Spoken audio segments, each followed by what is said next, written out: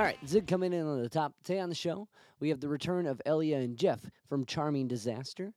Charming Disaster is a folk duo with a gothic twist to it. If you enjoy folklore, crime, myth, magic, science, and the occult, then the topics of Jeff and Elia's songs are for you. Their last record, Our Lady Radium, honed in on Marie Curie and the story of the Radium Girls. Their new record that's coming out, Supernatural History, applies that approach to songwriting in a bunch of different topics, such as monsters and bats and disembodied heads. And it's it's fun. It's fun. It's like if you dig B horror movies, you're gonna dig Charming Disaster. Now, in my last talk with them, we dive deeper into their history and the forming of the band and their songwriting approach. This conversation, we mostly focus on the new record. And before we even plug a new tune from it, if you're in Cleveland, April 29th at the Whiz Bang Theater, Charming Disaster is going to be there performing. I'm going to be there. Zig is going to the gig. The title. Also accompanying this new release of Supernatural History, Charming Disaster is putting out their own deck of Oracle cards. Each card features a song they've put out, and you guys might know the bit from the shows when they use tarot cards to pick the set. So now now you can get custom cards with Charming Disaster tunes on it. It's really cool. Not too many bands do cool things like that, so that's available as well. We're gonna listen to a tune. We kind of get into the tune Disembodied Head in our conversation, so we're gonna listen to Disembodied Head off Supernatural History by Charming Disaster.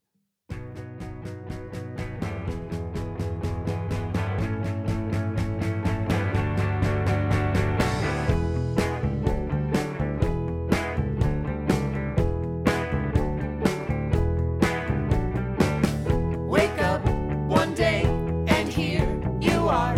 You're just a brain inside a jar. You need some air. You go outside. 10,000 heads are floating by. Disembodied head. You're a disembodied head. You're a disembodied. Disembodied head. You're a disembodied head. You're a disembodied. Now what you get is what you see. You're on your own, got nobody. You tell yourself that you'll get by. You have an active inner life. Disembodied head, you're a disembodied head. You're a disembodied, disembodied head. You're a disembodied head. You're a disembodied. It's nice to try to find advice that you can get behind. Put it on ice. You might decide it takes more time to change your mind.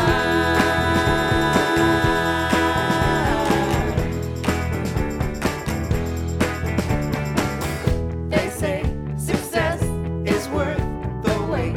You close your eyes, you meditate. The more you seek, you come to find all that you are is in your mind. Disembodied head, disembodied head, disembodied, disembodied head. You're a disembodied head. You're a disembodied. It's nice to try to find advice that you can get behind. Put it on ice. You might decide it takes more time to change your mind. Disembodied head, you're disembodied. Disembodied head, you're disembodied. Disembodied head, you're disembodied. Head. Disembodied head, you're a disembodied head. You're a disembodied. Disembodied head, you're a disembodied head. You're a disembodied. Disembodied Head by Charming Disaster, Supernatural History is the album, available now on all streaming platforms. So, Clevelanders, if you're hanging out by the Whiz Bang Theater in Cleveland Heights, April 29th, you can catch Charming Disaster live. It's going to be a good show. I highly recommend it. And if you dig what you just heard, and you have a more historical questioning or more musical theory like songwriting inquiry, check out our first conversation because we dive way more into it in that episode. Anywho, if you can like, rate, review, subscribe to the podcast on any of the podcast platforms, it helps me keep talking to cool guests and sharing their insight with you. And without further ado, here we go. Here's my conversation with Charming Disaster. I'm bummed. I was hoping when you guys were in Cleveland. Well, actually, I had no that you when you guys were in Cleveland, there was that whole performance thing at that in front of Tower City, and Yeah. I sent you guys a message on Facebook because I realized walking past this cool circus tent that they're like, "Oh, we have some musical acts," and I'm like, "I know these guys." Yeah, we had forgotten that you were in Cleveland, and we would have given you a shout if we had remembered. And we did get that message, and then I guess you couldn't make it in the end. Yeah, because I had a gig that day, and I'm like, "Damn, if I could just be here for another hour or two or whatever it was." But it was such a crazy small world, and it's kind of like when you reach out and do all these things, just like you guys are doing, and like I'm sure you see it more as you're hitting the road more. But just kind of meeting the faces and the voices you talk to it's awesome. Like it puts, it makes it real. It is really awesome. Good news, we're coming back to Cleveland at the end of April. Nice. So, Where at? yeah. The Whiz Bang Circus Theater. So the tent you saw is the Whiz Bang tent, which is a project of Pinch and Squeal, who are a Cleveland-based vaudeville duo. But they also have a theater in Cleveland Heights, which is this like adorable black box kind of theater. And it's great, and it's sort of become our place where we play in Cleveland when we come through. So yeah, it's like a 50-seat theater, and it's really cute, and they're going to open for us. So it'll be like little vaudeville act, and then we'll do our show. Oh, that's so cool. What it was April what? Let's make sure to say it again. It's April 29th. Saturday. 29th. Saturday. Yeah. Awesome. Well, I'm definitely going to try to be there at that one. Yeah, let's put you on the list. Yeah, no, okay, then I'm definitely there. Was it and another kind of jumping, let's jump in with that. Let's keep that in the beginning. We're in it now. Right. But another wild like small world happening with that Whiz Bang event. So like I've told you guys, I'm a music teacher, and the science teacher at my work was like, yeah, we went to this thing downtown and we saw this really cool band called Charming Disaster. I'm like, no way. Oh, that's awesome. I feel like we're achieving some kind of like critical mass in Cleveland. Yeah. Saturation. We're achieving right. market saturation among the circus and science community of Cleveland. Well, it was so cool because he was telling me about your last record. I'm like, I know, it's really good, right? Oh, that's so cool. Oh, neat. Who is the science teacher at your? His name was Alex. I'll give you yeah. a last name and everything after the podcast, but like his name's Alex, and he was like he was so into like it's like, yeah, it's all about Marie Curie and the Radium Girls, and I'm like, yeah, I know, it's so good. Yes, it's working. That's right. Our world domination plan is working. That's really fun. But so the kind of tie that all that crazy happening into the new record, coming from like a very kind of focused record on Radium and the people around it, Marie Curie and the Radium Girls, with this next record, Supernatural History. It's kind of going through it, like, because I like to listen to everything and then read about it. It's like it hits all these different genres in a way that are like it's similar to your type from listening to the past discography, but also fresh, and like it's like hitting some of that science and like historical context, but also not as like a clear focused as like the last record. Was that kind of an intentional choice, or were these songs kind of just popped up as you were writing them in related contexts? Well, I think the last record, Our Lady of Radium, was more of a departure in the fact that it was, a focused subject. This whole album was about that whole album was about one thing. But this, Supernatural History is just like a continuation of all of our interests, be it natural history, be it occult stuff, be it, folklore and that kind of thing. So this is more of kind of how we've been doing things in the past. Yeah, like although I feel like we sort of like gathered in some of the scientific focus of Our Lady of Radium to kind of go along with our occult interests. But yeah, we typically kind of collect songs. Like we're always working on something. Like we always have some song at some stage of the pipeline. Yeah. So like right now, for instance, we have this new album coming out. We are starting to do pre-production work on some new songs for what will probably be the next album. And we're working on a brand new song that's not even totally written yet. So like we always have something at some stage. Like we're not the kind of band that like goes in, we're like, okay, we're gonna write an album and then we're gonna record that album and like that'll be the album. We've kind of always got things at different stages. So when we sort of reach enough songs to have an album, we sort of look at it and we're like, what did we do? Like, what do we have here? How does this, and with this, with Supernatural History, it all kind of hangs together in the sense that it's like the theme of it is that it is a cabinet of curiosities. There are all these separate things that are connected in this way, in our interest of, wondrous things. Yeah, basically. like the connecting thread is like our sense of curiosity and wonder, and oh my gosh, isn't this neat? Yeah, it doesn't matter if it's science or some occult thing. It's just like, oh, this is cool. So that's kind of, that is the focus, in retrospect of this album. Yeah, and like as it collects, we're like, oh, this all makes sense. This hangs together in this way. Yeah, and it's an approach to the world that is really rewarding. Like to like be open to learning new things and being surprised by things and kind of delighted by like the weirdness of the world around you. That's beautiful. And like kind of bouncing from our last conversation when because I was asking you a little bit about the research for the last record. It almost seems like this is kind of like, because the other one's having more of the occult and like diving into that curiosity and celebrating it in a way like, which is your guys' expression, which is music. It seems like, so, and with what you guys just said, the science is kind of creeping in maybe a little more in this aspect of you guys.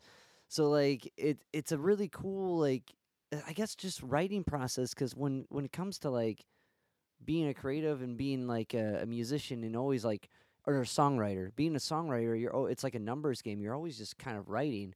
So like kind of celebrate the research and stuff you guys enjoy in that way is really cool. And is that kind of why this process keeps turning? Is it like oh, manta rays are cool, check this out? Yeah, totally. And there's lots of things that are sort of like in that backlog where it's like, oh, like we ought to have a song about poisonous plants, which becomes Hellbore. But like, we've been saying that for like a long time before it actually came to pass. And like there are things now that are like that where it's like, oh, like vampire squids are really cool. Yeah. Like maybe we ought to have a vampire squid song at some point. Or a point. song about our double, some like doppelganger that's out to kill you. Yeah. I feel like that's all of our songs. Well, that's true. So yeah, I mean, we get, I mean, even when we're on tour driving, like that's one of the ways that we like amuse ourselves on the road. Like we'll be like, oh, like what's saltpeter anyway? Yeah. Like that comes up in like, Revolutionary War stuff. Like what was saltpeter? Like why was it important for the Revolutionary War? And then like you find out it's made from like, and it's like animal urine. Yeah, we don't. But it's like you like start by like looking stuff up, and then like you go down all these weird pathways, and sometimes it's hard to predict what will kind of spark enough of an obsession to become a song. Yeah. But yeah, bats and manta rays, poisonous plants were definitely subjects that hit those marks for us. And some just kind of come out of our subconscious. We're like sitting down and something will come up and we're like, oh, this is about a disembodied head. Like, and then, once there's a spark and then we infuse it with the, where we're at and what we're thinking of at the time about different things, that relate to that. It is hard. It is hard for us because we've been so busy. It is sometimes hard to like carve out the kind of time and space where you can go like chasing those images and sort of see where they lead you in an open-ended way. And we've been talking a lot, right, just lately about needing to kind of feed the source, replenish the wellspring, and just like take in interesting stuff and see where it goes. So I think there's some of that in our near future, hopefully, too. That's awesome. I mean, it's great to be busy, and it's great to have all the things, and it's great to have the next thing lined up, you know, so you're never like, there's never the panic of like, what do we do now? You know what I mean? Oh, yeah. always the- Oh, yeah. I mean, there is always the like deeper panic, but I remember like before Charming Disaster, when my band played more sporadically, my previous band, Sweet Soubrette, like I always had the feeling like as long as I knew when the next gig was, like I was okay. Like, Yeah. like we know what's happening at least for the next 6 weeks because like there's a gig and like hopefully, you know, it's like a breadcrumb. And this band, we have so much coming up that it's like, well, we know what we're doing through like July. Right. So that's something. And like, and maybe next year a little bit. That's fantastic to have that booked up. That's amazing. And I totally agree with that. It's like, with anything in music, there's no guarantee that you'll get asked to play back. You know, it's like you work so hard to get in the door and try to make the show all right. And then doing what you guys are doing when you're traveling through different towns, it's always trying to find some type of audience, you know, like no matter how well the internet works, reality works differently.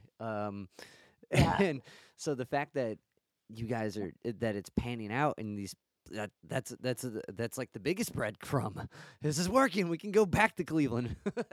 Right. People care. People have been responding to what we've been doing, and that's been really exciting and humbling at the same time. I mean, a lot of what we do in terms of booking out is like I mean, I send out like I probably send out a dozen emails at least for every like show that actually happens. And a lot of that is like, you know, kind of trying to create the world we want to live in. So for instance, we are going to play our second show at the Science History Institute in Philadelphia this summer. And that came about because we were like, oh, we've got these Curie songs. Like, we should try to play some science museums. And we reached out to a bunch of them, and this place responded, and we did a show there that was really cool. And so but they didn't like invite us back. We were like, hey, like, you want to have us back? Remember us? And they were like, oh, yeah. And they were like, oh yeah, like Sure. let's make that happen. Let's So do that. there's a lot of like active like making things happen. Yeah. Of course. Yeah. And like what's so cool and like endearing and inviting about you guys is just the vibe and the culture you create around you. Like as a band, like, or as a musical act, sometimes that is the hardest part, to have like an identity. And you guys have this like just addicting and like fun and like inviting like identity that I don't see with a lot of bands. And the fact that you can find an outlet like a science, like hearing that you guys are like, I think I remember seeing that post. I'm like, that makes sense. That's so sick. So, you know what I mean? Like, that's so cool. And it's so cool that like you can make like I 100% agree with what you're saying. I didn't mean to like imply the other way. We do create our own where we are and where we fit. But it's just like you're saying, it's endless work and endless emails into the void. But I think with you guys, you have this special thing that's already like encompassing about you, that makes it like, oh yeah, I can see them playing in an aquarium with the manta rays for a music video for this. Yeah. Like, if there are any aquarium owners listening to this, please book us for your aquarium show. Or if you have a personal aquarium that's really large and you want to. Or in the aquarium, we would play in the aquarium. Yeah, we'll take scuba lessons. Some kind of like bubble, like one of those like diving bells. Sure. No, we're open to everything. And you know, in Cleveland, as you were saying, like you have a friend who's a science teacher who's heard of us. You saw us playing at the Whiz Bang Circus, and then we're also at the Museum of Witchcraft and Magic there. I mean, we're not in it, but we're our stickers. They know us there, and yeah, we try to visit when we come through. And those are our three main, a large science, witchcraft, and circus. Yeah. But those are three markets no bands hit ever, which is what's so cool. And the music is like so good itself. It doesn't need those markets, but it has those markets, which is like, or not markets, or like whatever you call like interest. Like, it's so cool. And like it's really fun for us to play a tour where we get to hit all three of those kinds of places in the same route. We're like, okay, well, we're gonna play the witchcraft museum, and then we're gonna play like the circus tent, and then we're gonna play the science institute. Yeah.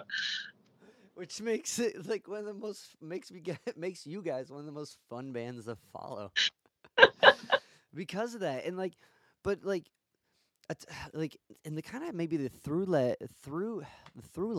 I can talk this morning, the through line with everything, like to kind of go back to the content is like this curiosity of each one of those things. And going through this new record, I can't remember the tune. I remember it was on the later half of the record. I want to say it was the seventh song, Six Seeds maybe, or Paris Green. It was.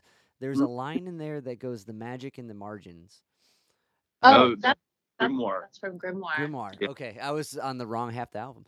But I think each one of these topics that you guys intrinsically like and are drawn to have that magic in the margins. Like even something that's so like studied and planned out, there's a magic that kind of works. And like I don't know if that was the intent within the tune. But that line stuck out to me.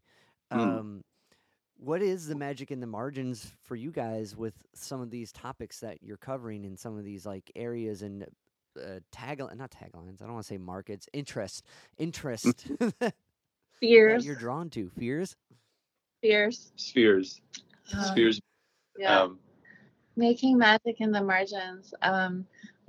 I think part of it has to do with not necessarily differentiating and separating the different kinds of things, like that there are like mythological and poetic symmetries when you're talking about something from the natural world. So like Bat Song, like much of the imagery in Bat Song is kind of literal imagery about like what a bat looks like, what its experience looks like, but like there's a resonance there with the sort of Aesop's fable of a bat being neither a bird nor a beast and being the sort of like lone figure among the animals, to the kind of vampire Dracula associations. Like you can take something that is just like a fact in the world, and then you can kind of make it like resonate with all these other kinds of evocative and metaphorical allusions, which is where you get like the magic, I think. Yeah, and the wonder, I think people who study, bats, for example, they're drawn to that study because it is so exciting and interesting and mysterious, and it might hit on certain personal resonances for them, but I believe it's rarely just like a technical interest of a thing. It's like people are to cephalopods, and octopuses because they're so exciting and they're so smart, and whatever it is that people get drawn to. I think there's so much that is like the magic and the wonder and like the origins of a lot of these amateur naturalists from the 1800s and 1700s, where those were the people that were studying things because there wasn't that field of study yet. They were just interested in this thing or this rock or this, and they would just take it upon themselves to be like, oh yes, let's explore this thing. Or like I've gotten these beautiful gems and I'll just display it in my cabinet and invite my friends over. We'll drink absinthe or whatever it is and talk about it.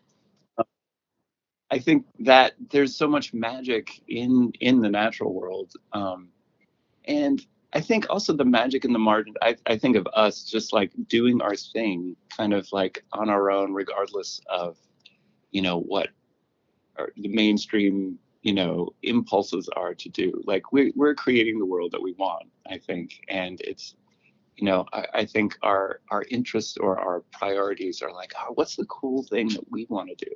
Yeah. And so we're over here in our corner, like working on things that may or may not be mainstream in a way. Yeah, I mean, like, honestly, like, it's been like a wonderful surprise to us that as many people are interested in what we're doing as they are. Like, like we kind of are. If we had planned to be, to have like the level of success that we've had, like this is not what we would have planned to do. But right. That's what I think that's well said, and I definitely think there is definitely like there is probably a handful of people who are like, I really like the technical aspects of the aerodynamics of bats, so I'm gonna.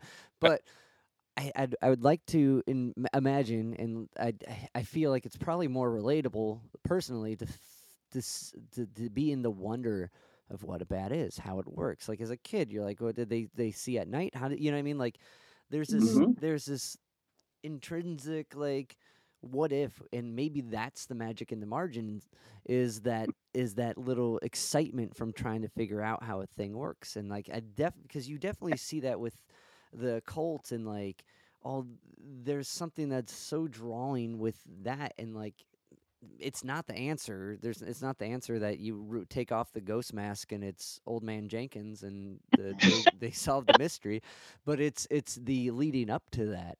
Yeah, I think that's exactly right.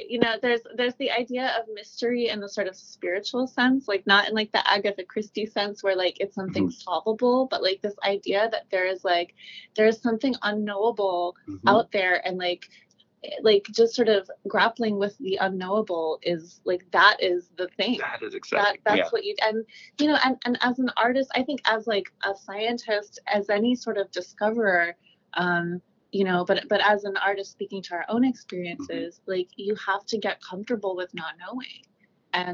And because like, I don't know how a song happens. Like we have written a lot of them, but like, how do you go from like, this is not a song to this is a song? Like there's something that happens, and like, and I could not tell you what it is or when exactly the moment is when it happens. It's funny. I had a friend who's an artist when he was really just discovering that they were an artist and like, and committing to it. He's like, we're just like scientists without the education. It's like without the focus. It's like, it's the same thing. It's like being a scientist without, the focus of higher education. It's like being the scientist without the excruciating number crunching. Like, right. The trial. Right, without having to take statistics. Yeah, the fun part. The writer Grace Paley, who is one of the artists who I admire the most, she was a writing teacher, and some of her like writing teacher prompts are published in one of her books. And she talks about needing to not know everything about the character that you're writing about, like that you need to have to be sort of discovering things as you go also. Otherwise, like there's sort of no point to making your story. And it's like, in the recording process, like, we have things that we know we want to do when we're recording, but ideally we leave room open to kind of let those magical things happen and be open and accepting to that. Yeah. So for instance, when this album, we started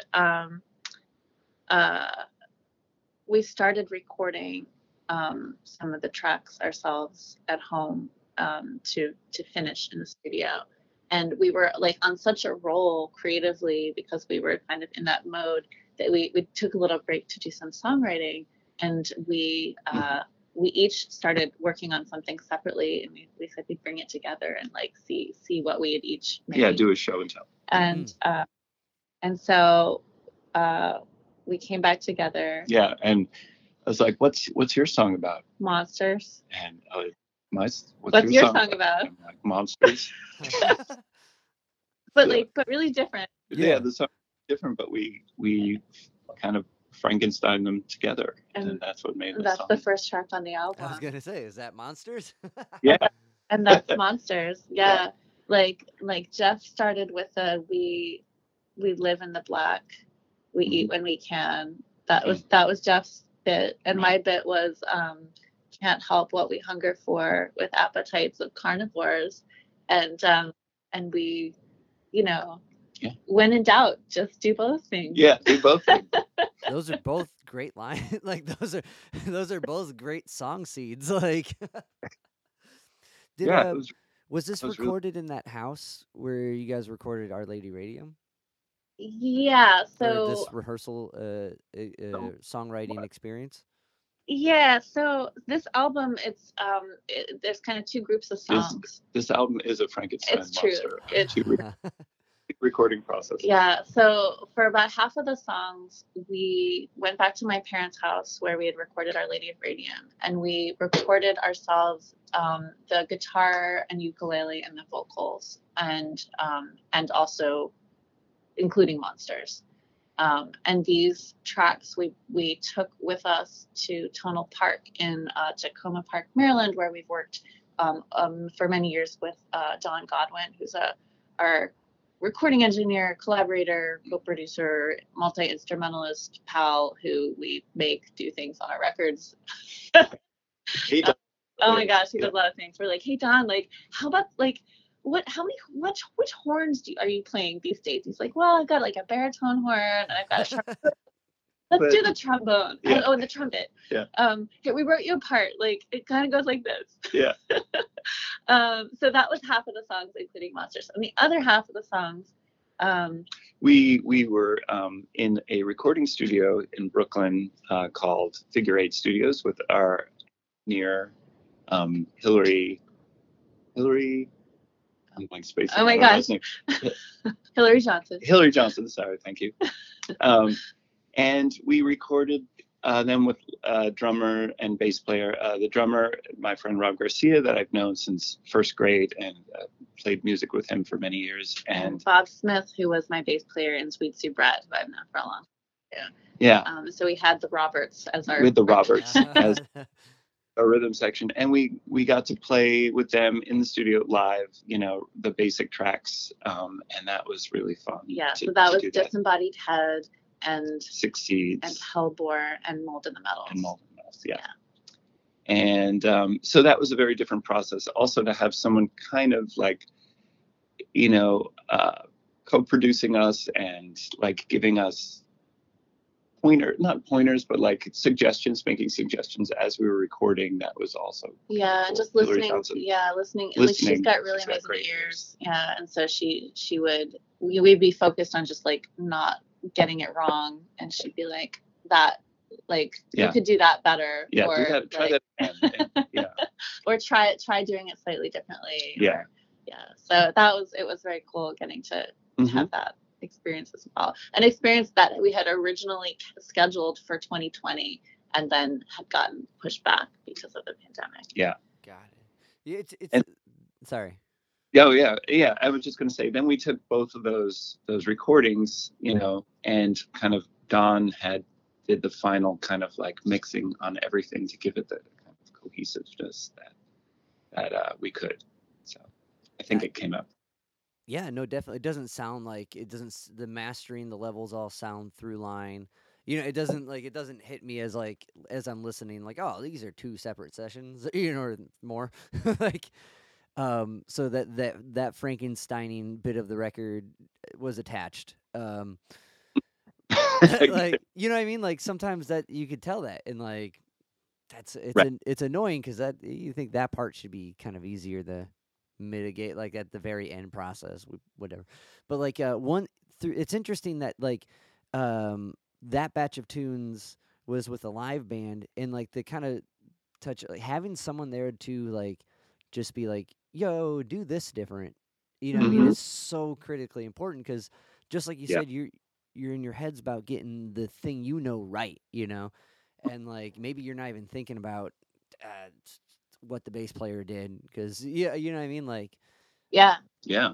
It's really hard to do everything and listen to everything. at Yeah, the it's a same time. different part of the brain. Yeah. There's the like performing the thing, playing the music correctly in time and pitch, and like focus on that. And then there's the more kind of aesthetic overall, larger picture view, which like a producer or co-producer can have. Yeah, well, and granular too, where you're like, oh, like Right. the bass part like didn't do the ascending thing, Right. which we like in this part, and so we want to go back and do that again. Right.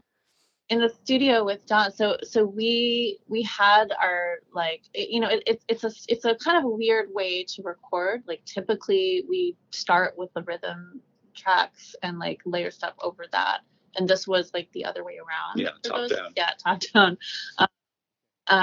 So we'd recorded to click, so like it wasn't all over the map.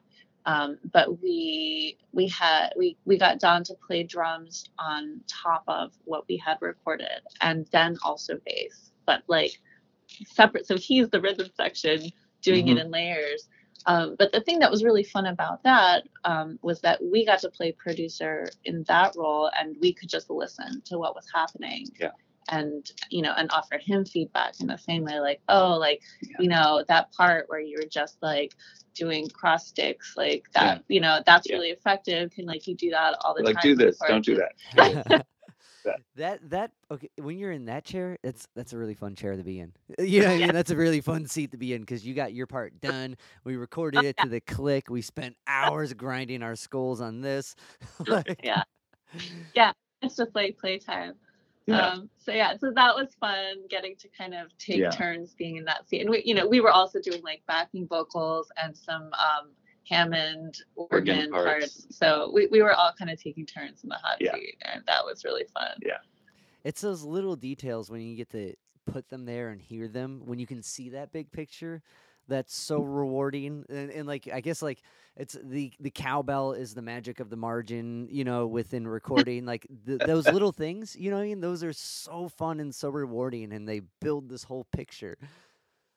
Yeah.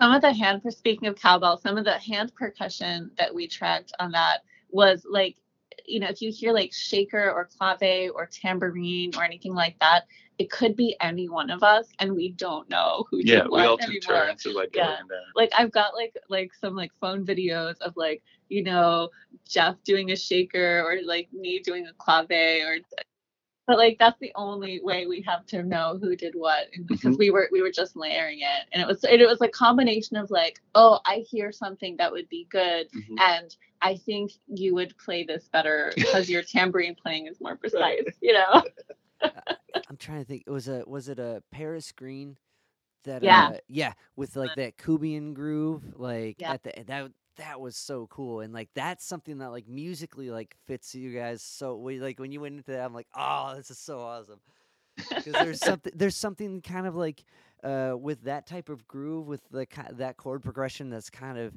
eerie but inviting, and I'm like, oh, this is a Charming Disaster like pin perfect example musically right here. Cool. Thanks. One track I wanted to kind of ask about was a Disembodied Head, because that tune like stuck out, and like all of them stuck out in good ways, and like but that had like almost like a Velvet Underground like vibe to it. Was that kind of the approach, or was that kind of what was that the magic in the margin that happened there when you heard it? I'm gonna keep going to that, because like. Yeah. I think that's the bit. Like, that's such a cool line. And that's like, what I mean? That's such a little nugget of insight for so many things. But like, as far as like, was that planned to have that type of vibe, or is that what came out when you guys were directing and trying different things? I think it came out of like the sound of the song kind of requested that vibe. I think, Okay. the way it was. The way it sounded to us when we were coming up with it was like, oh yeah, this is kind of like a, you were saying Devo, like, yeah, like I was really a Devo thing. I was really thinking of Uncontrollable Urge when we were recording it. And the Ian Svenonius kind of music, we've been listening to a lot of like the Makeup and Shane and the Gang, and the kind of like really like over the top, but like garage minimalist, like crazy lyrics and stuff. So I think, and like the Cramps and that, like a little bit of that feeling to it, you know, that all informed in the mixing sessions and stuff. Yeah, and and like the syncopation of the lyrics, which you know, like Totally. that was like from the get go when we wrote it, but we wanted to Yeah. really highlight that. Totally. Yeah. That's awesome. Yeah, that okay, that's cool. It's interesting, Devo. I could definitely hear you guys definitely having Cramps influence, like Mhm. with a lot of your other work as well. But like, that's awesome. So I guess like, so kind of like another thing I wanted to ask, completely kind of off topic, and maybe one I don't really know what's a grimoire. Oh, a grimoire is a magical. It's a book of magic spells. Okay. It's like the text, the scripture of you know, / cookbook of witchcraft.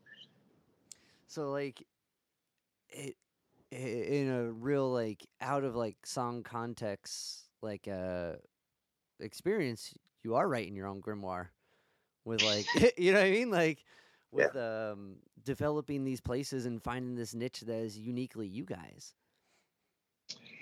Definitely. And it's kind of speaking to that, like our grimoire, we, you know, with this album, we're releasing our Oracle deck. That's what I was which, gonna you know, which is basically a 60 card Oracle deck of each card being one of our songs that we've released over the past 10 years. And I look at that and it's just like, it is a book of magic spells, you know, without a fine. So, you know, we could talk more about the Oracle deck, but we just got them in the mail and I'm looking at them right now and it's like this, it's a culmination of all this work that we've done over the years. And actually to get the deck created and printed, we collaborated with 24 artists to commission artwork from 24 people for the 60 cards. And it's funny, I was thinking about this yesterday. It's a small object. It's like you know, 4 inches by 3 inches and about an inch thick, and it's a small object, but it really feels like a magical object. Like you open it up and there are all these cards inside, and each like all the things that have gone into this, it's like 10 years of songwriting and like all these artists, like just the object itself feels like a big project, but the fact that like it also represents like our whole body of work, like, and it's so compact, so it's like very dense with like, you know, significance. Yeah, it is like a fudge. It's like dense and powerful. That's so cool. Like, well, any like even like a book or whatever, it's so, you know, I mean, there's so much within it, and like that's to like reach out to have like 60 different to organize that. Oh man, but like just to have that much work, to have 60 songs to pull from, and like that you guys play regularly and be able, because you do the tarot cards to determine the sets, right? Yeah. I mean, you know, typically we're not drawing from our whole catalog when we're touring. Usually we have like, you know, 20 or 30 songs in the mix. But now you got this deck where you can. Yeah. Who knows? I know. We don't know. We haven't used it yet in a live show. We just got them. Yeah. So. FedEx delivered like 17 boxes yesterday. But I'm sorry, I didn't mean to cut you off. So typically you go with 20 to 30 songs when you tour. Yeah, because like there's sort of a sweet spot where like you don't want to have too few songs or you're playing the same set every night, and that's less interesting for us. And you don't want to have too many songs where you never get really tight on any of them. Right. And so, you know, something like a couple dozen songs, maybe 30 songs, is like it's like a small enough number for us to have like everything really tight, but a large enough number that like we don't quite know what's going to happen on any given card draw. And with up to 30 songs, like each set can feel so different. I think I was just thinking about like, you know, the cards that are pulled will have a different feel from one day to the next, and you'd be like, oh, that was an intense set. Oh, that was dark. That was dark. There are a lot of dark songs, so it's pretty easy for it to get dark. It's not like a lot of uplifting. I mean, they're fun songs. It's tongue in cheeky, but Yeah, I mean darkness, but the uplift is like in the music and in the the like the presentation. communion of like Mhm. performance and audience, Yeah. not in the content necessarily. That's so cool, and like it has to be rewarding just to know it's I'm trying to find like an equivalent that's not like it's like looking at the tour poster at the end of the tour, and just it's like a minor thing. It's a small sheet of paper, but the amount of work that went into completing all of it, the making the context within it valid, real, and honest is such a heavy thing. And I'm so stoked to hear that for you guys. Like when I was reading that, I was like, "Oh, that's cool." Like just to make that one that's like completely you guys that offer that type of thing. Like but to have it relate so much to your history because like even when me and my bass player go back and forth on some silly like, "Oh, no, the pin should have this. Oh, maybe Mhm. we put that, in the lower corner." And Oh yeah, no, Yeah. Dude. yeah, 1000%. I'm like, yeah, that's cool, but like, don't you think it should be like a little bit bigger, or like, what if it's red? But that's so awesome. So like so with the tarot cards when you're drawing the set, like how like before the oracle deck, or was it other oracle? Like I'm a little unfamiliar with. Oh, sure. So typically we like up until now we've used a traditional tarot deck, the kind of classic it's known as the Rider-Waite-Smith deck, the Right. artist Pamela Coleman Smith. And so we had associated ourselves each of those cards with one of our songs. And sometimes associations are really obvious, like the devil card triggers our song Devil May Care, and some of them are a little more oblique, like the Two of Swords is Bad Song because she's blindfolded. Right. Okay, that's where I was gonna like. How's that work? Yeah. It's cool that when people pick, they get very excited or interested in that song. In that song, yeah. And they're like, yeah, what was that song? I think it was the Two of Cups. What's the name? Right, of that more one? like, oh, that's Blue Bottle Blues. Oh, yeah. Like, yeah. That's so awesome. So like with it's one other like it's such a cool concept. And I've never like thought of this with like any other group I've gotten to talk with, but just like it's so because like with songwriting and art itself, it's like such a like appreciation for the spur of the moment, right? To be Mhm. able to capture this photo of a duck flying or something, or just like to hear a passing conversation and someone says one line that becomes a poem or a song, and like now the kind of think of it too is like this curiosity and wonder of like why does this thing fall down gravity, like whatever, like what I mean, like I've never thought of that in that same context until our kind of conversation now, so I really appreciate that insight. And I guess my sorry. The research-based song, I think, is undervalued in Yeah. pop songwriting. Yeah. I guess my question is, you guys at the beginning, or kind of at the top, you talked about taking time to do that inspiration, and what does that look like for you guys? What does that look like? Well, ideally, we get to go someplace for at least a few days to kind of sit and work on something, whether it's like a project like the Curie, like when we worked on the Curie songs, we were in an artist residency for 2 weeks in northern Michigan in the winter. And so it was like pretty forced, kind of Reading and writing time. Yeah, and enforced kind of like isolation, which was really helpful.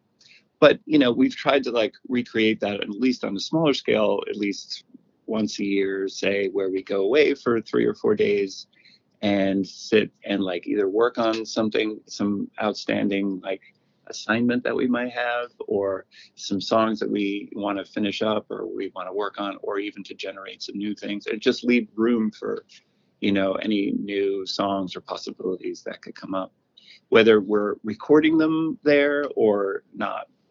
That's kind of what it looks like, where we just get up in the morning. We usually draw a tarot card to kind of set the tone of the day, and then we make a little schedule for the day, and then we do the schedule, and it's there's some like going off to our separate corners to kind of do stuff separately and then come back together to do the show and tell moment, and then if we have something that's on its feet from the separate corners part, then we kind of work on those together, like to carry them forward. And there's a lot of like meal cooking. I was just gonna say snacks. There's a lot of snacks. Meal cooking. And we cook dinner, like usually we'll make dinner and then we'll like have it leftovers for lunch the next day, and like eating is like a big part of our and just like working on the meals together, sort of kind of there's something that kind of puts you back in your body in the moment, in the present, and we're still like collaborating on a thing, like whether it's no longer a disembodied head. Exactly. And the other thing, so there's the sort of like retreat model, which we've done a lot of and are kind of overdue for one. We were gonna do one in January, but Jeff got put on grand jury duty, and no. And the other thing is more of like an ongoing thing, which is like going to museums and like looking at art and like having cultural experiences, like consuming and experiencing like the things that other people have made. Seeing a performance.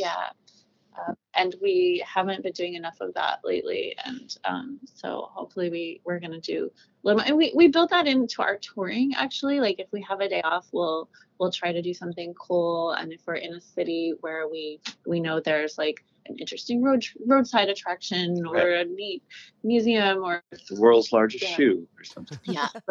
We do like make a point of seeing those things when we're out in the world. That's awesome. In Cleveland, if you're looking for something to do, there's a really cool art gallery called Negative Space. I think you guys would dig. Oh, cool. But I'll put it out. I'll send info on that. Please. But I think that's so important. Like Joe Strummer has this input-output theory. Oh yeah. If you, I don't know if you guys are hip to Joe Strummer, but he's the singer of the Clash. Okay. He's got the that one record's orange and there's like this funnily line thing on it, and it's basically an illustration of that. You to put out, you need to take in, and like, and you guys do this really cool job of illustrating. It can be something that's just curiosity and excitement and like educational and really, and that's super inspiring. So with this next batch of tunes that's following this next batch of tunes, I'm very excited to hear and see what that's going to be. And I really appreciate you guys' time. Oh, it was so fun talking to you. Yeah, great I'm glad talking we got to chat again. Likewise. And I hope we get to meet you in person in Cleveland on April 29th at the Whiz Bang Theater. That would be amazing.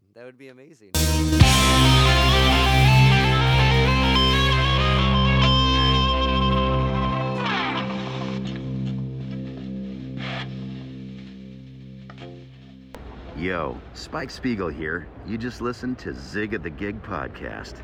Keep riding the bebop. See you, Space Cowboy. Bang.